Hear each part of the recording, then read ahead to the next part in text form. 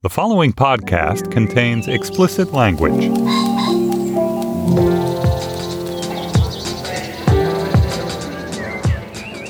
I'm Stephen Metcalf, and this is the Slate Culture Gabfest Royal Pain in the Arse edition. It's Wednesday, January 15th, 2020. On today's show, 1917 has dethroned Star Wars at the box office. It's won a Golden Globe for Best Picture. It tells the story of a couple of World War I grunts. And then the Up series, the grand expose of the British class system, has been called the greatest, most profound, most noble documentary series of all time. Its latest installment is 63 Up, and we will discuss. And finally, Harry and Meghan call it quits. Joining me today is June Thomas, the podcast poobah of Slate.com. Hey, June, welcome back. Thank you so much. And of course, Dana Stevens is the film critic for Slate. Hey, Dana. Hey, Steve. Let's dive in, shall we? Sam Mendes is, he's, I think, best known probably as the director of American Beauty, some Bond films. He's also a very accomplished stage director.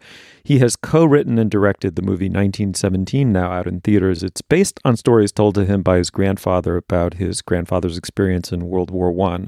Of course, the Great War was unrivaled for its brutality and pointlessness. It's known best, of course, for the trenches, those linear cities dug out of the earth into which armies deposited themselves, then fought interminably for the tiniest patches of land until everyone forgot why they were there in the first place. This movie tells the story of two lance corporals given a mission that's as simple as it is nearly impossible. They must somehow make their way through all of that dreadful no man's land in between the trenches, the various fronts amid burning ruins and biplanes, and deliver a message. Call off your attack because it's a gigantic trap, an ambush that will end in the massacre of all 1,600 of you. It stars George McKay and Dean Charles Chapman as the corporals and features Benedict Cumberbatch, Colin Firth, and Hot Priest. Let's listen to a clip. Colonel Mackenzie is in command of the 2nd. He sent word yesterday morning he was going after the retreating Germans. He is convinced he has them on the run. That if he can break their lines now, he will turn the tide. He is wrong. Colonel Mackenzie has not seen these aerials of the enemy's new line. Come around here, gentlemen. 3 miles deep, field fortifications, defenses, artillery, the like of which we've never seen before. The 2nd are due to attack the line shortly after dawn tomorrow. They have no idea what they're in for. And we can't warn them. As a parting gift, the enemy cut all our telephone lines. Your orders are to get to the 2nd at Kwasi Wood, 1 mile southeast of the town of Auguste. Deliver this to Colonel Mackenzie. It is a direct order to call off tomorrow morning's attack. If you don't, it will be a massacre. We will lose 2 battalions, 1,600 men, your brother among them. You think you can get there in time? Yes, sir. Dana, we should probably add that this movie is built around, you could call it a one-shot, maybe it's a two-shot. I've seen it described both ways, but it's basically meant to look like a single continuous take. It's quite a grand project. What did you make of it? Okay, if you had asked me this 2 weeks ago, I think I would have had only good things to say about 1917. I gave it a positive review. A glowing review. Yeah, I would say, I guess a glowing review. I would send people to see it. It's a conventional war movie in some ways, in spite of that conceit of the one take, which is, of course, as with Birdman, for example, a digitally aided one take that uses all kinds of CGI technology to kind of mask the cuts. But the cinematography by Roger Deakins is kind of the star of the show. But I don't agree with many of the critics, some of whom we read in preparing for this segment, who find it to be a pure video game gimmick that's, for example, soulless. I think David Sims, friend of the podcast, who's been on our show of The Atlantic, called it this sort of soulless movie that's all about the camera and showing off the technique. I think there's going to start to be a backlash against it, including maybe from me, because of all the recognition it's getting. When I reviewed it, I sort of thought, let's champion this little odd one-take movie about World War I that otherwise might sink unnoticed. And far from sinking unnoticed, it's now won, as you pointed out, Best Picture and Best Director at the Golden Globes, which doesn't necessarily prognosticate Oscars, but it means it's in the conversation. And if it starts to get over-recognized, I'm going to get a little bit annoyed, because in many ways, this is a conventional movie in its view of war. It doesn't really advance any new thinking about war. You could argue, and I say this in my review, that it aestheticizes war to some extent, but you could say that about almost any war movie, right? But I was emotionally moved by it. I had completely disagreed that it was just a soulless video game exercise. And although at times the conceit took over from the dramatic action, I thought both the two actors, George McKay and Dean Charles Chapman, who play these very young soldiers sent on this mission, are wonderful actors. I mean, there you, I think, really see Sam Mendes' strength as a theater director and the fact that he can bring out great performances. The fact that they're unknowns and that many of their higher-ups are stars, like Colin Firth or the hot priest, Andrew Scott, gives you more of a sense of authenticity almost, that they're these two young kids who just happen to find themselves in this perilous situation. And yeah, I mean, without giving anything away about the twist, there were several things in this movie that moved me to tears. And so, yes, I will stand up for it, although I will also be really annoyed if it beats Parasite for Best Picture or almost any of the other movies on the slate. June, Dana refers to some critics comparing it to a video game. I hadn't read that when I saw the movie and came out thinking that there's something about the pattern of the action that involves a central character completing a set of tasks. Upon each completion, levels up to another that's only that much more difficult in order to achieve some, narrative end at the end of the whole thing. What'd you make of the movie? What'd you make of it as a statement about war, as a video game, as an action thriller in its way? Well, I have to say one thing first, which is that I did watch it in screeniform on a tiny screen on my computer. And I feel that was a big mistake because that really allowed me to get out of the action.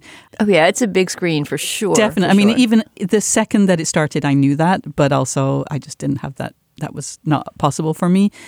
So a little bit of an apology to the film and also for just being very conscious that I had an atypical response. But as much as that's kind of, oh, yeah, that makes sense. It's convincing. It's like it feels like a smart take to talk about the leveling. That wasn't my experience of the movie. For me, actually, I was very aware of it being a sort of a professional director, if you will, by which I mean that often when you have movies or TV shows or anything that's directed by an actor, all they do is this like series of climax. And because they're kind of, I think I'm projecting, but I think they're imagining like those 5 seconds that are going to appear like on the Oscar show, for their movie. And it's got to be like, it's got to be at level 10 with a peak at level 11 from time to time. And there was so much variety. This was a roller coaster. Really, you had this peril, these moments of peril of like, oh my God, this is it. This is the end of excruciating horror and pain and just uncertainty. Will they achieve their mission? And yet it did have that variety for me. So the leveling up thing just kind of makes it feel much more programmatized than I felt it. I didn't necessarily enjoy this feeling of, shit, is this all going to be for nothing? Which in a way might almost be the expected outcome of a movie about the Great War, which I think more than any war is considered to be just a complete waste of humans and, money and everything. The one thing that did strike me was that in a war that, as we've all said, is the trench warfare, the stalemate, the utter, just literally nothing is happening for years except, for these hopeless, pointless method of war, that this is the opposite. This is an action movie, not necessarily in a sense of fighting and battles, but in a sense of literal movement, of people moving from one place to another through terrible peril. Yeah, there's not that much military action. It's more like horror movie action at some points, right? Yeah. Because it's these two young men exploring this essentially deserted kind of graveyard territory. Yeah, I did find that horror movie comparison even more apt because it's like something that's outside of their control, that we don't know, that we can't see either, is going to, it's almost kind of like jump scares, kind of, from time to time. Unexpected things that come to pass. Yeah, June, I really agree with that. I mean, I think the power of this movie derives from the kind of terrestrial architecture of the First World War, which iconically is these trenches and then no man's land in between them, and a real no man's land. Like if you expose yourself to the ordinary ground level, you're slaughtered instantly. And it's just a landscape of incredible dread and also remarkable beauty. I assume they're in France. And so you get the experience of coming above ground, and there, at moments, there's sun and trees and great natural beauty. At the same time, it's just completely dehumanized and in parts devastated. All those visual images are very powerful. I found the gimmick distracting. I thought it enhanced the movie early on because the linearity, the sort of endless linearity of the trenches is very well described by a camera that's just eternally dollying backwards or sometimes forward. But it lost its efficacy for me as the young men emerged out into the world. And then it began to distract me slightly. This movie, I think, is highly personal to Sam Mendes, the co-writer and director, because these stories arrive to him via his grandfather, to whom they presumably happened. So it's the story of that family line not being annihilated by this act of mass annihilation. And you feel that in the film. I mean, I think the actor playing this particular corporal is a remarkable performance. It's highly personal to him and his face and the experience that he's having. The movie for me runs into a problem because the statement about the First World War is a familiar one, and it's restated here fairly well, but without a lot to add to it, which is about, June, as you say, this utter stalemate. And so you can't derive a kind of ultimate climactic satisfaction from a World War I movie. And so the statement of the film and the basic structure of it as an action film don't really work together with one another. And for me, at the end, then, this sort of cinematic grandeur of it doesn't pay out. That said, I come out where Dana does, that it's a very, very, very good movie, and I was grateful to have seen it, but I wouldn't say that I loved it. And if I felt like it were going to dethrone Parasite, I mean, I think that there are 4 or 5 other movies that are easily the movie of the year in its place. I have to say, I know that this is the game of the movies. This is the business of the movies. But it's kind of crazy that both of you are kind of experiencing this movie through the lens of this external competition for Oscars. That both of you have said, like, I like this movie, but I'm very concerned. Like, well, I think, didn't I preface it by saying, if you'd asked me 2 weeks ago, yeah, exactly. I would much rather experience the movie as the movie itself and just let it lie. But then it had to resurrect itself for this conversation, and you kind of can't escape it after that. Yeah. It does remind me of Birdman in that way. I like this movie better than Birdman, but in addition to the one take conceit, it also shares, I think, this maybe possible path of overvaluation, and then subsequent backlash. I can see that same thing happening with this movie, and I already see it happening among my film Twitter critic colleagues who are annoyed to see it getting the recognition that it is. It feels to me like a personal movie. As you say, Steve, I feel that urgency to tell the story behind Sam Mendes' choices and the actor's choices as well. So I have trouble regarding it as some sort of, villain on the cinematic landscape, even if it's not a perfect movie. Yeah, it's very hard to make an innovative World War I movie. We know the story. I mean, and ultimately, this whole, the thing that was set up in the clip that we heard of, the movie is about a journey to save 1,600 men from slaughter. And ultimately, you think, 1,600 men in World War I? That's nothing. There were millions slaughtered. There is a sort of and I don't even know, like a existential pointlessness to a World War I movie. There's no new points to be made. But isn't there kind of a profound humanism in that in a way it's a movie about the avoidance of war, right? Yeah. These boys are doing all of this stuff, and one of them has a brother who's in this legion or whatever you call it, the 1,600 men that are about to march into an ambush. And all they're trying to do is just save this few little handful of people. Yeah. So in that sense, what you're waiting for, the big climax, as you were saying, Steve, is not going to be some sort of military triumph. Exactly. We know that. It's going to be saving that little handful. But honestly, that was the thing that most annoyed me. Like, the brother, like the general knew about a brother. The brother thing, like... It seemed like a contrivance. Yeah, that feels cheap. Whereas the whole idea of, like, effectively everyman, nobodies, everyday heroes who are not being heroic, who have no sense of, they're not doing it out of patriotism. They're just doing it because it's Tuesday, Then for it to be the brotherly thing, like, why do you have to do that? That feels too cheap. Okay, the movie's 1917. We like it, maybe don't love it, and we've plugged it maybe a little patly into our Oscar horse race handicapping, but it's good. Go see it and tell us about it. Apple Card is the perfect cashback rewards credit card. You earn up to 3% daily cash on every purchase every day. That's 3% on all your favorite products at Apple, 2% on all other Apple Card with Apple Pay purchases, and 1% on anything you buy with your titanium Apple Card or virtual card number. Visit apple.co/card calculator to see how much you can earn.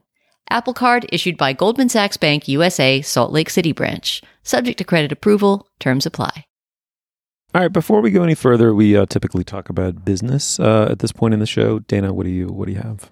Yes, Steve, just two quick things. First of all, in Slate Plus today, we're going to have a conversation. This was Steve's idea, and I love it, that we're going to do a little bit of Michael Apted Up series analysis of our own lives and look back at who we were at 7 and see whether it is true, as we keep on hearing over and over again in the series, that give me the child at 7 and I will give you the man. So that will be our Slate Plus today. And of course, if you want to hear segments like that and get ad-free podcasts, you can always sign up for Slate Plus, our membership program, for just $35 for your first year. If you want to support the Culture Gabfest and sign up, you can go to slate.com/cultureplus and join Slate Plus today. And also in non-Gabfest news, I just wanted to do a little promo for my other podcast at Slate, my Slate Plus podcast, which is called Flashback. If you don't know it, it's just a two-hander conversation that I do with Kay Austin Collins, the film critic for Vanity Fair. And every 2 weeks, we take on another old movie, with old being in our designation anytime from 1895, when the first movie was projected, until 1999. And we talk about that movie in depth. It's a great conversation. I've been loving the show. It's been going on for about 6 months. Right now, Cam and I are doing a little run-up to the Oscars series, where we each chose a movie that in the past had won an Oscar, or in these movies' cases, many Oscars. The first was Kramer vs. Kramer, which is the most recently released episode you can hear now on the Slate Culture feed. And next time, we're going to talk about Silence of the Lambs, which was Cam's pick. I'm a little scared to watch it again. Obviously, that was a big Oscar sweeper, the movie it came out.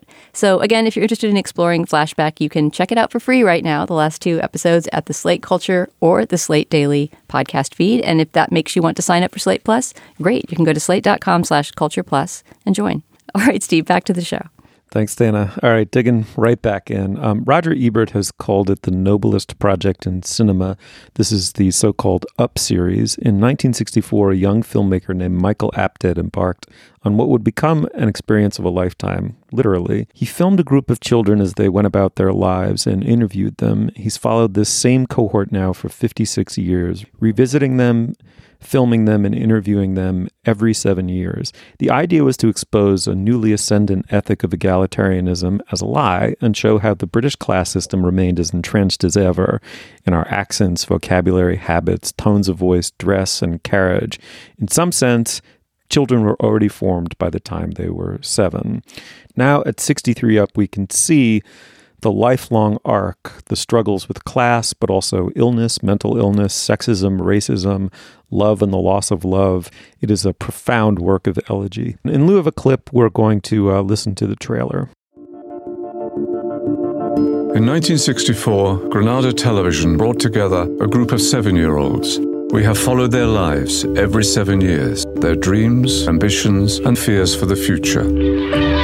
7 years older, 7 years fatter, a bit less hair. You look at me at 7 and you look at me even now at 63. It's flown by, Michael. It's a lifelong achievement to be part of this programme. Once you get to your 60s, it all gets a bit, how long have we got now? I certainly don't look forward to it every 7 years. I suppose as you get a bit older, you've got less to lose. All these things that I've said over the years, yes, it has been worth it. And you better cut it, because otherwise I'm going to cry.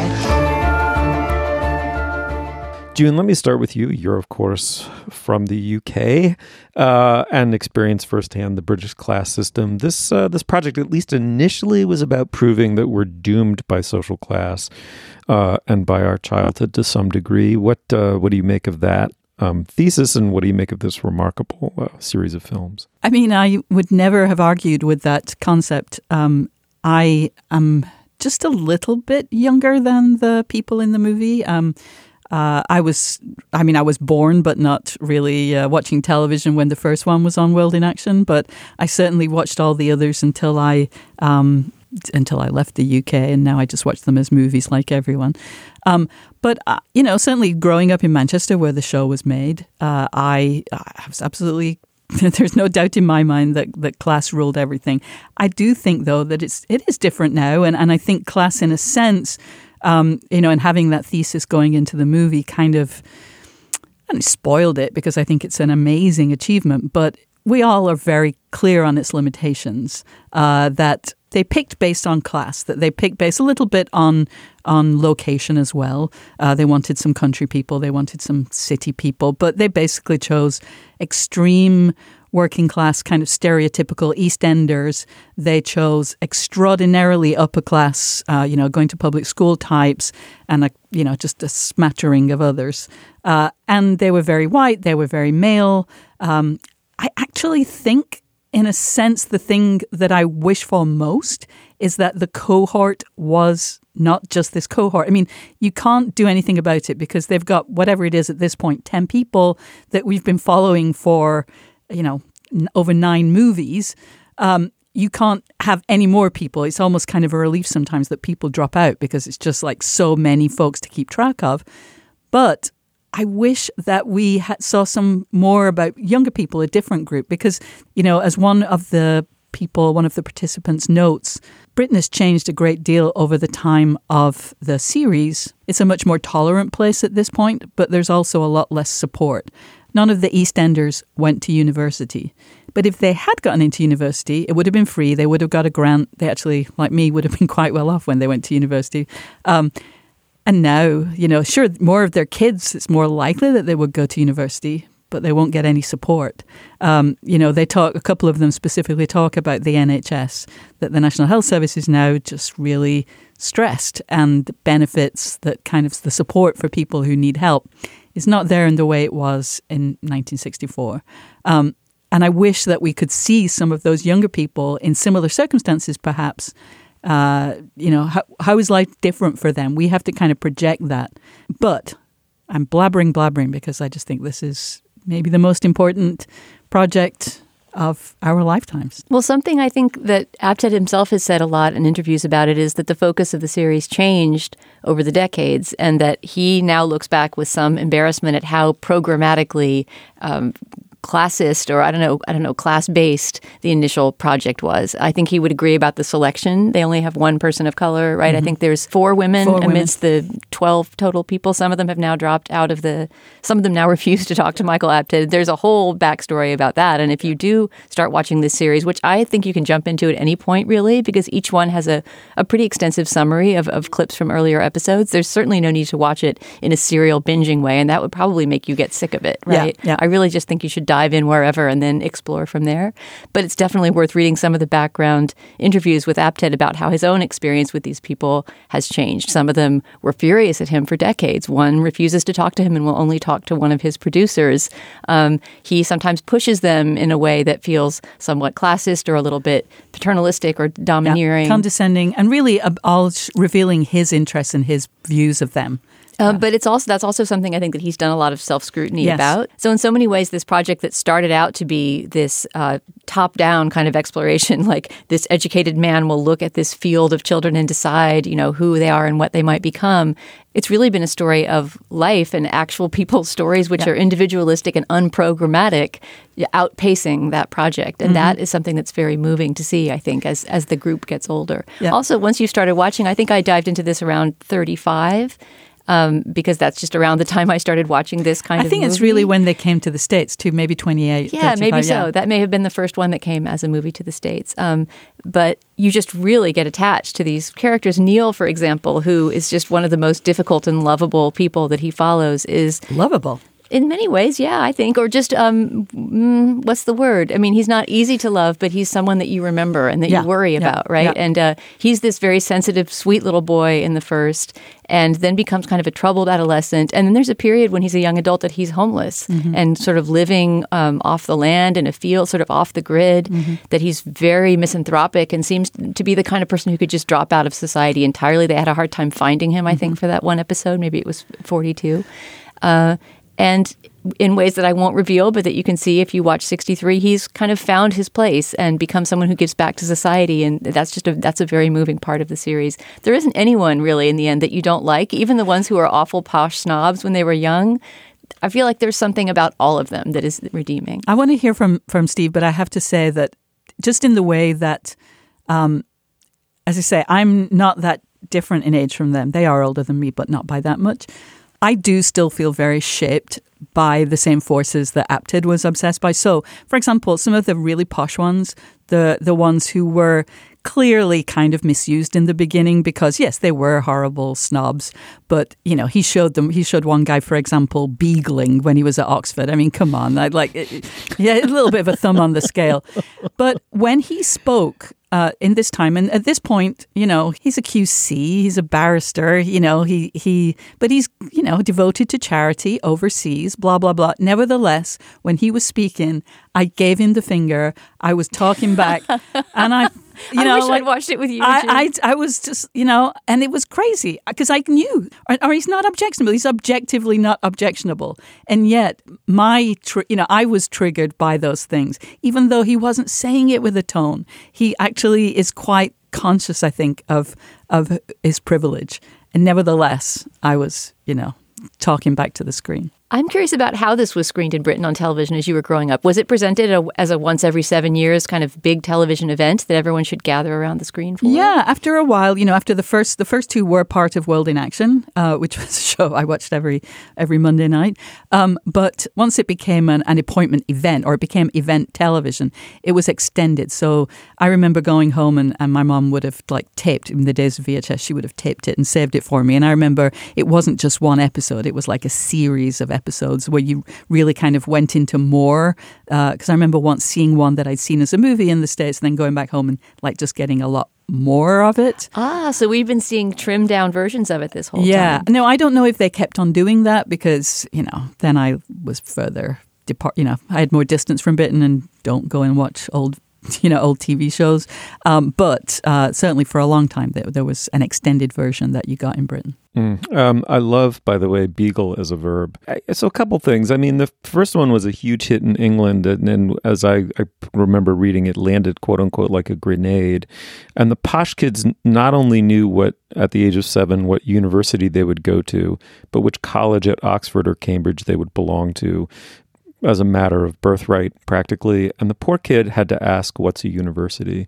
And I think that was quite powerful. And Dana, as you beautifully say, over time, life intervenes, right? It just inexorably, we're individual human beings, and we bring all kinds of deep and weird shadings to our own experiences. Like a superstructural thematic was just always going to dissolve somewhat, not entirely, not nearly entirely, but not entirely in the face of that individuality expressing itself. I love this. I agree with all of the assessments. There's no superlative that you can't use. I think it's just a contribution to the world that Apted deserves to be, lionized for. I am interested in the ways in which British reticence color all of it in a way. There's a reluctance to talk about yourself that to Americans is very foreign. Almost everyone, I mean, there are degrees of volubility, but there is a tendency at a certain moment where an American might offer more of a self-centered story. There's just a kind of inbred reluctance to talk about yourself in that way, which couples up with a kind of British anti-intellectualism a little bit. There's a reluctance to abstract from one's own experience and talk about it as meaningfully representative of a social or historical trend in a way. So that very aspect that June was talking about, where you might say, well, I was born in X year, therefore my experience generationally was of a more rigid class system, but a more generous social welfare system, and on, and this is how England has changed. And Americans storytell about themselves sort of in that way, for how anti-intellectual we're supposed to be. We're nothing compared to the Brits. Our narcissism and our sense of history do occasionally come together and produce interesting things. That frustrated me a little bit, that the depth and beauty of the elegy of life now becoming way predominantly a retrospective experience for all of these people, including Apted, who has become, I think it's fair to say, ancient in the process of making it. I think he's older than they are. He's 78, yeah. Well, he didn't start when he was 7, so he's necessarily older than they are. He's 15 years older than they are. That is very funny. Yes. I am such a clod. So it's suffused with like wisdom and sadness, and there were just moments where I wish they were more openly self-reflective, because they're so clearly self-reflective. And then there's one other thing that in some of the readings came up that I was very interested in, is that the filmmakers, Apted and the producer who commissioned it, both believed that they came from the middle class and understood the middle class.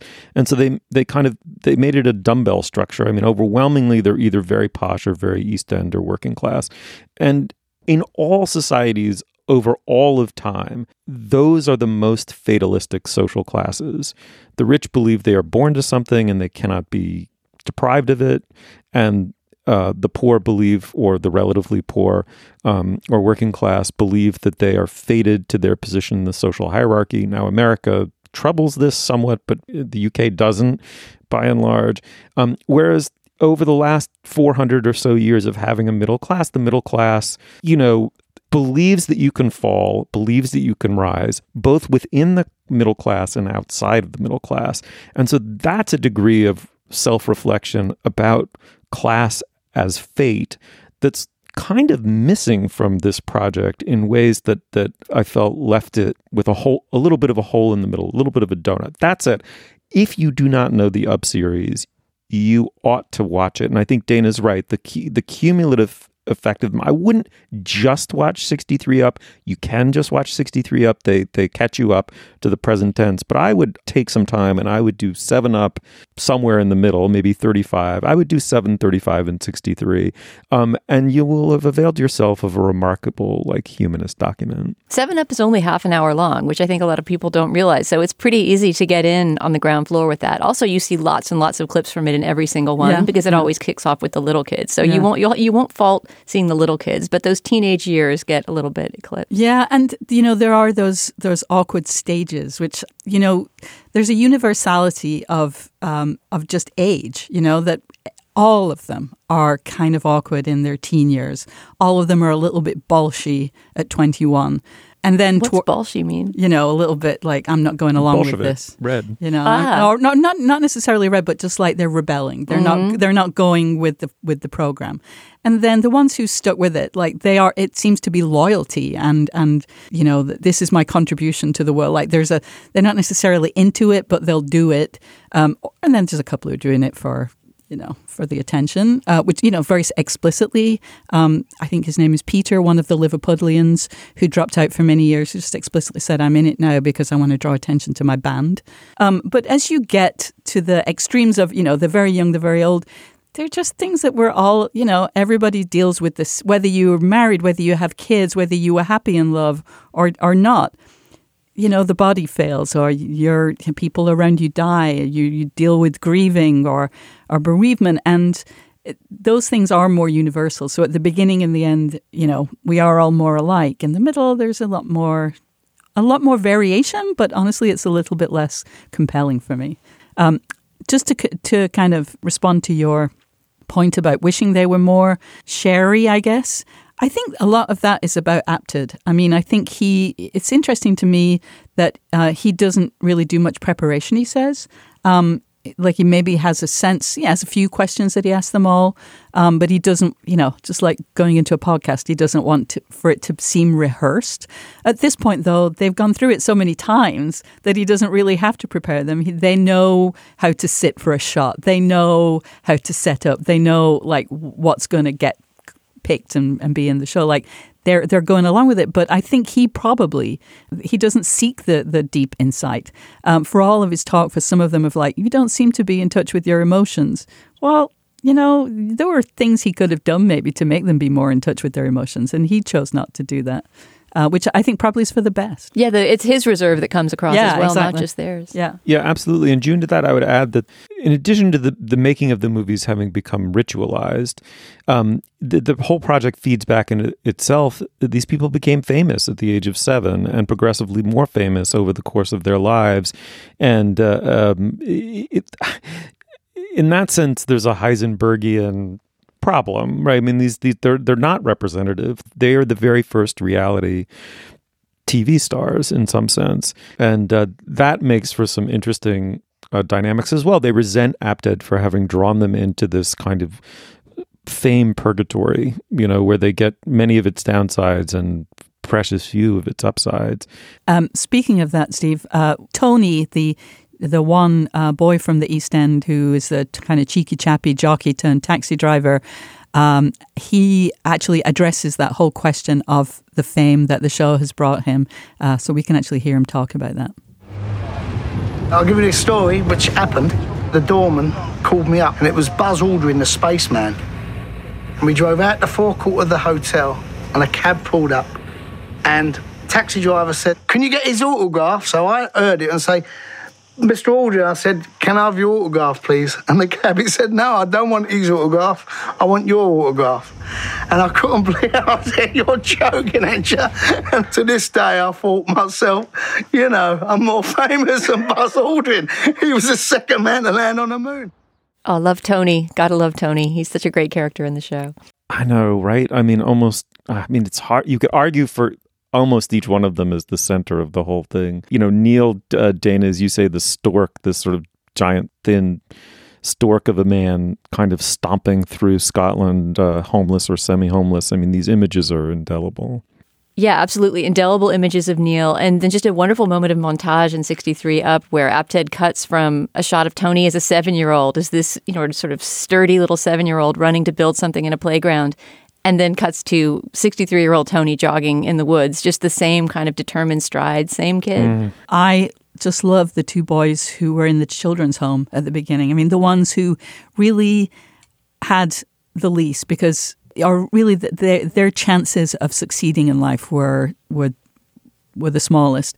And they both seem to have built a life that is almost idyllic, you know, not necessarily with lots of possessions, although certainly the one who moved to Australia seems to have that lovely Australian life.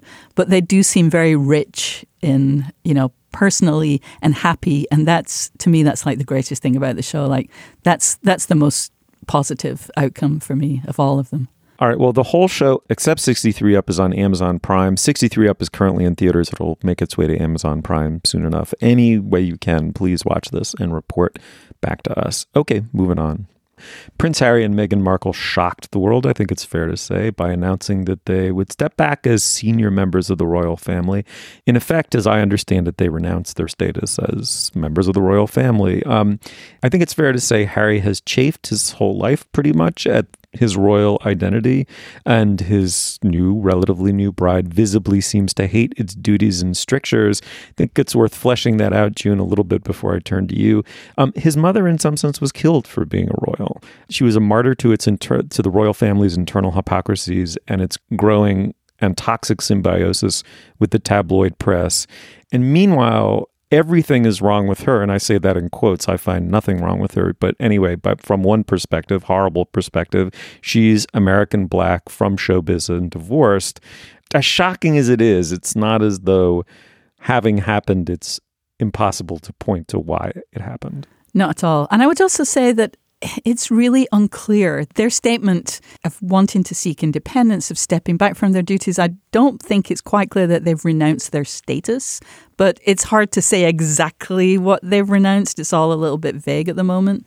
But no, it's not at all surprising. And I think that it's quite understandable even, whether it's the offensive racism of the British press in their response to Meghan. BuzzFeed had an amazing piece that contrasted how the British press treated almost the exact same things when William's wife did them, who is British and white and blah, blah, blah, and when Meghan Markle did them. It was just an absolutely incontrovertible, one takes the very positive spin, the other takes the very negative spin. It was like something from a Late Show parody. I mean, it was incredible. The exact same gestures would be read in this menacing way when Meghan Markle did them and praised when Kate did them. Absolutely. And, to me, it's just an uncontroversial position that the tabloids are racist, that the response to Meghan is racist.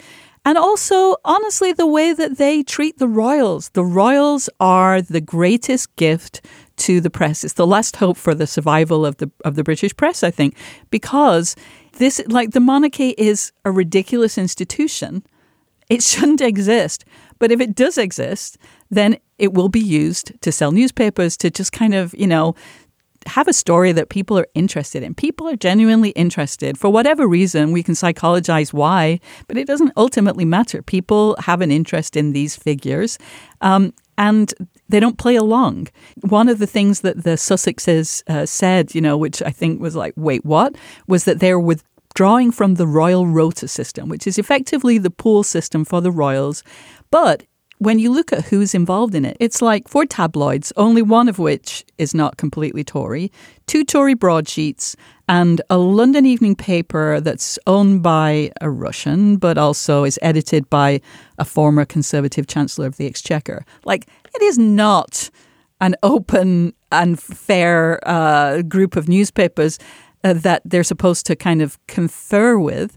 And also, just the nature of this relationship with the royal family, they don't play along, and so it's really tempting or not tempting, like the press kind of has to like project a little bit because the royals only give them, a few crumbs from which they have to make full cakes. And so they, project a little bit. It's the whole system is designed to like put crazy shit out there that people then lap up. But if you're the person about whom crazy shit is being made up and horrible things are being said, like, it honestly feels kind of reasonable for them to want to just get out of that. And I don't really see why we shouldn't just let them. Well, the Queen has now said, fine, you're out, right? I mean, this is not quite fine, you're out, but she's open to negotiations, I think. Do you think, June, that it's possible that this is a crack that could start to split the monarchy open? That, when you see that this young couple can go off and make their own life in media or whatever they're going to do, that people will start to say, wait, this whole thing was kind of a bogus scam to begin with? I hope so. I mean, because I have this weird situation where I grew up there, I go back every year, but I don't live there. I don't, I'm not really part of it. So I see things almost like with a time stop kind of way. The world stops and then I go there and it starts again. It's just a strange way of experiencing life.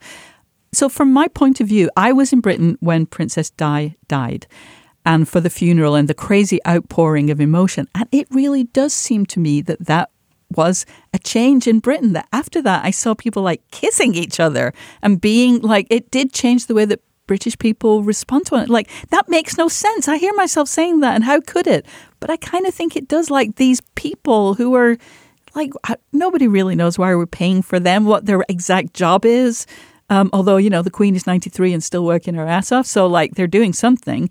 They reflect changes. They set changes in motion. But at the same time, there's something in the very nature of the institution that prioritizes permanence and lack of change.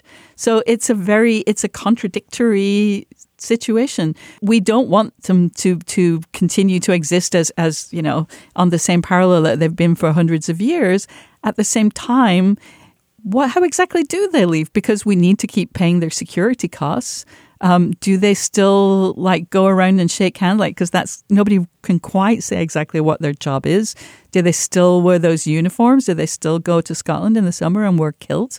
Everything is so vague, and yet we're obsessed. I want to drill down, June, for a second on that contradictoriness or contrariness that you were pointing to from a slightly different direction, though. So on the one hand, initially, one might think this is an entirely principled stance on the part of a new generation that finds the protocols and expectations that surround this public identity to be preposterous. And to wit, Harry said something I thought quite moving. He said, "I've seen what happens when someone I love is commoditized to the point that they are no longer treated or seen as a real person." It was a statement, so he might not have written it. Maybe he did. I don't know. "I lost my mother, and now I watch my wife falling victim to the same powerful forces." That's quite a principled stand to take on behalf of your new wife. And this might involve a real sacrifice. And so I thought, this is marvelous. And then you start to hear that there are all kinds of deals being made with entertainment companies, that her agents have been involved in some of this deal brokering.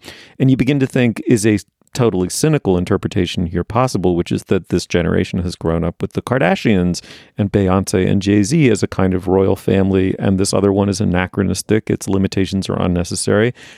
You can make more money as this kind of unofficial royal. They could become the influencers to end all influencers, reap an enormous fortune, and do it vastly more on their own terms. Is that a contrariness that you see here, June? Are you sort of a to be determined, or am I being too cynical?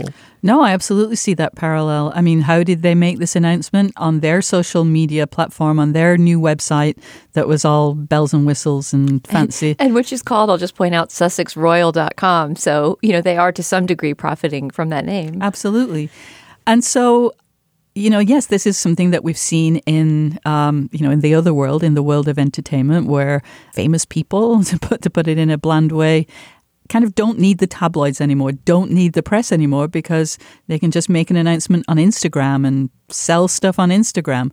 It is kind of sad to me that the assumption seems to be that when they move toward financial independence, it will be through influencing.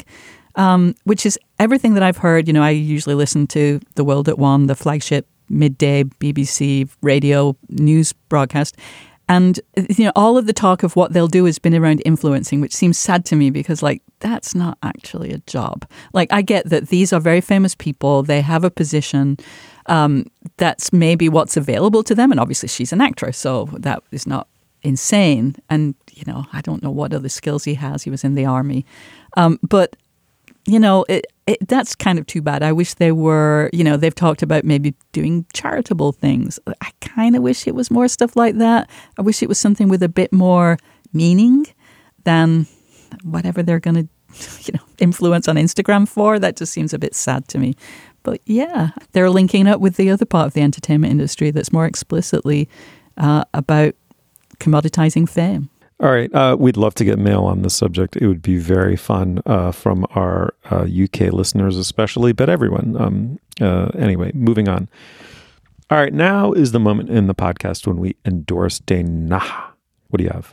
I'm going to send people to a great interactive graphic that appeared on the New York Times a couple of days ago. Did you guys see this thing comparing the textbooks from California and Texas? Do you know what I'm talking about? Yeah, I didn't actually go deep into it, but I saw that it was It's really fascinating. I haven't gone as deep as you can go because this is one of those interactive graphics that allows for a lot of interaction. But yeah, as a way of talking about, the way that history and other topics are taught in different states, they took 8 textbooks that have been used in California and Texas over the last, I'm not sure how many years, and just compared the way that they told various stories from American history. As you can imagine, the two state systems have very different ways of presenting information. And having grown up in the public school system of Texas, I was particularly interested to compare the way, for example, the Second Amendment is talked about. You can imagine there's a very different presentation.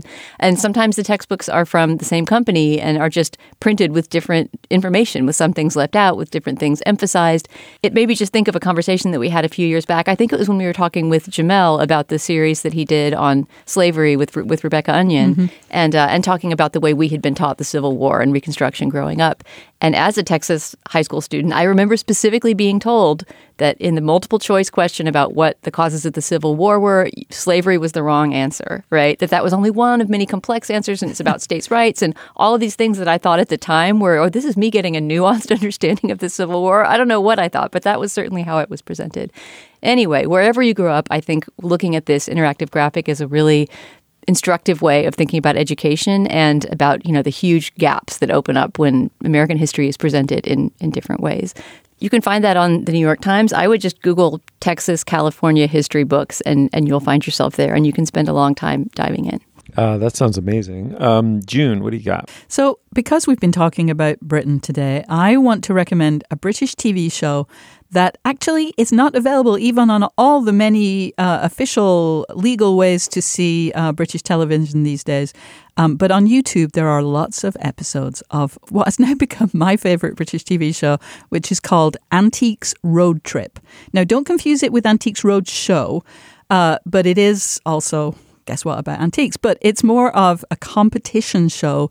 2 antiques dealers are given £200. They're put in a classic car. They are sent on these really weird and somewhat complicated driving trips where they stop off at antiques stores and they spend their money on buying things, which they then, at the end of the day, sell at auction. And over the course of 5 days, they compete against each other to see who can, win more. And then at the end of the week, the winnings are given to charity. Now, that sounds maybe a bit dull, but it's really great. First of all, the people that they have on the show are interesting and funny and good companions for the most part. So there's this kind of goofy competition element. But then there are these really, really well done documentary just kind of stops. So while somebody's off shopping, another person will go and talk to somebody. Like recently I saw one where they were at like the World War I Trench Museum, which was just fascinating. Or they visited someone who was thatching a roof and just kind of showed how you do that. And you kind of get antique education. But the key ingredient, as in a lot of British sort of reality or documentary competitions or reality competition shows, is there's a really cheeky narrator who really makes it. You see that on things like Come Dine With Me and other British competitions. I really recommend it. Just Google it or just search on YouTube for an episode, and I think you might enjoy it. It's called Antiques Road Trip. I love it. All right. Steve Long Talker Metcalf has this week, well, last week he had a 2-word endorsement. This week it's only a 3-word endorsement. Hounds of Love. Huh? Are you Bush. going beagling? No, I am beagling. The Kate Bush song. You don't know the Kate Bush song? Kate Bush Hounds song. of Love? Yeah. Oh my God. So my daughters listen to this kind of, we've just had this amazing dialectical synthesis of authored melancholy indie pop with diva-driven, producer-driven mainstream pop, and it's produced like Billie Eilish and is probably, and even the Ariana Grande albums exhibited this, Lana Del Rey being like probably the most obvious combination of these two things, and then all of these bedroom pop derivatives that are just marvelous. I really love this music, and all of a sudden, as my younger daughter was playing this playlist, on comes the Kate Bush song Hounds of Love, which I had not heard in 25 years. And it is just the greatest song. I can't tell you. And also, it's the fucking seedbed from which all of this other music derives. And in fact, that's traceable. I've been sort of Googling around and reacquainting myself with Kate Bush, who I loved back in the day. Dana, do you remember that song, Hounds of Love? When you mention it, I do. I'm embarrassed not to remember it because I was also such a huge Kate Bush fan. And it's funny you mentioned Billie Eilish, Steve, because I think I was the first person to mention her on this show when she was still kind of a YouTube artist and hadn't dropped her album or become super famous, except among teenagers. And I remember walking by my daughter's room and she was listening to Billie Eilish. And I thought, is that Kate Bush? I was so excited that she had discovered Kate Bush on her own. But there's definitely a similarity. And it was more the orchestration, the kind of, like you say, that like dreamy soundscape creation. And June, you'll remember, right? I mean, she broke huge in England, much bigger than she ever did here. I saw her on her first tour, which I think may have been for a long time her only tour, because I think she kind of hated touring and just really didn't do it. But I was a huge fan in her early days. Yeah, she was Bjork before Bjork, really. I mean, she had this kind of incorporated costume, dance, mime, gesture into the music. She was doing something that is, at that point, was musically completely unfamiliar. This curiously choppy, sometimes amelodic, but ultimately quite ethereal and beautiful song crafting, song style. Those first 3 albums are just remarkable. Each one of them is great in their way. But just if you don't know Kate Bush, like, acquaint yourself just by putting on Hounds of Love. I just think it's one of the greatest 3-minute singles ever made. It's so itself, and yet very melodic and catchy, and an earworm in the best sense of that term. So check it out, Kate Bush. Former producer Ben Frisch, when he hears this, will be able to hear his screams, because he is a Kate Bush lifer. Yes, I didn't know. Oh, I love that. All right, very good. Shout out, Ben Frisch. All right, guys. Thanks, June. Thanks for filling in. Thank you for having me. Always a pleasure. And Dana, a wonderful show. Thanks a lot. Thanks.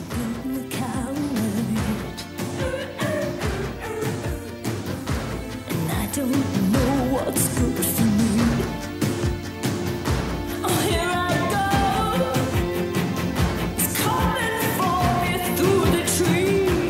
You'll find links to some of the things we talked about today at our show page. That's slate.com/culturefest. You can email us at culturefest@slate.com. Every week, guys, I'll say it until the end of time. Please email us. We love hearing from you. It gives us a sense of the wonderful community that's out there that listens to the show. We do have a Twitter feed. It's @SlateCultFest. Our producer is Katja Komkova. Our production assistant is Rachel Allen. For June Thomas and Dana Stevens, I'm Stephen Metcalf. Thank you so much for joining us. We will see you soon.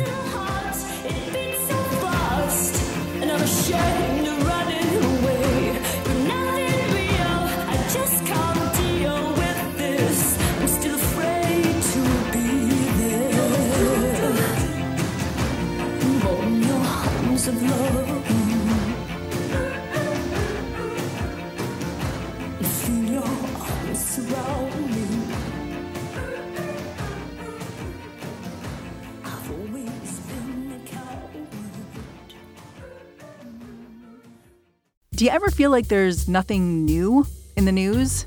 You know there are urgent things happening in the world around you, but all you hear is noise. That's why we made What Next?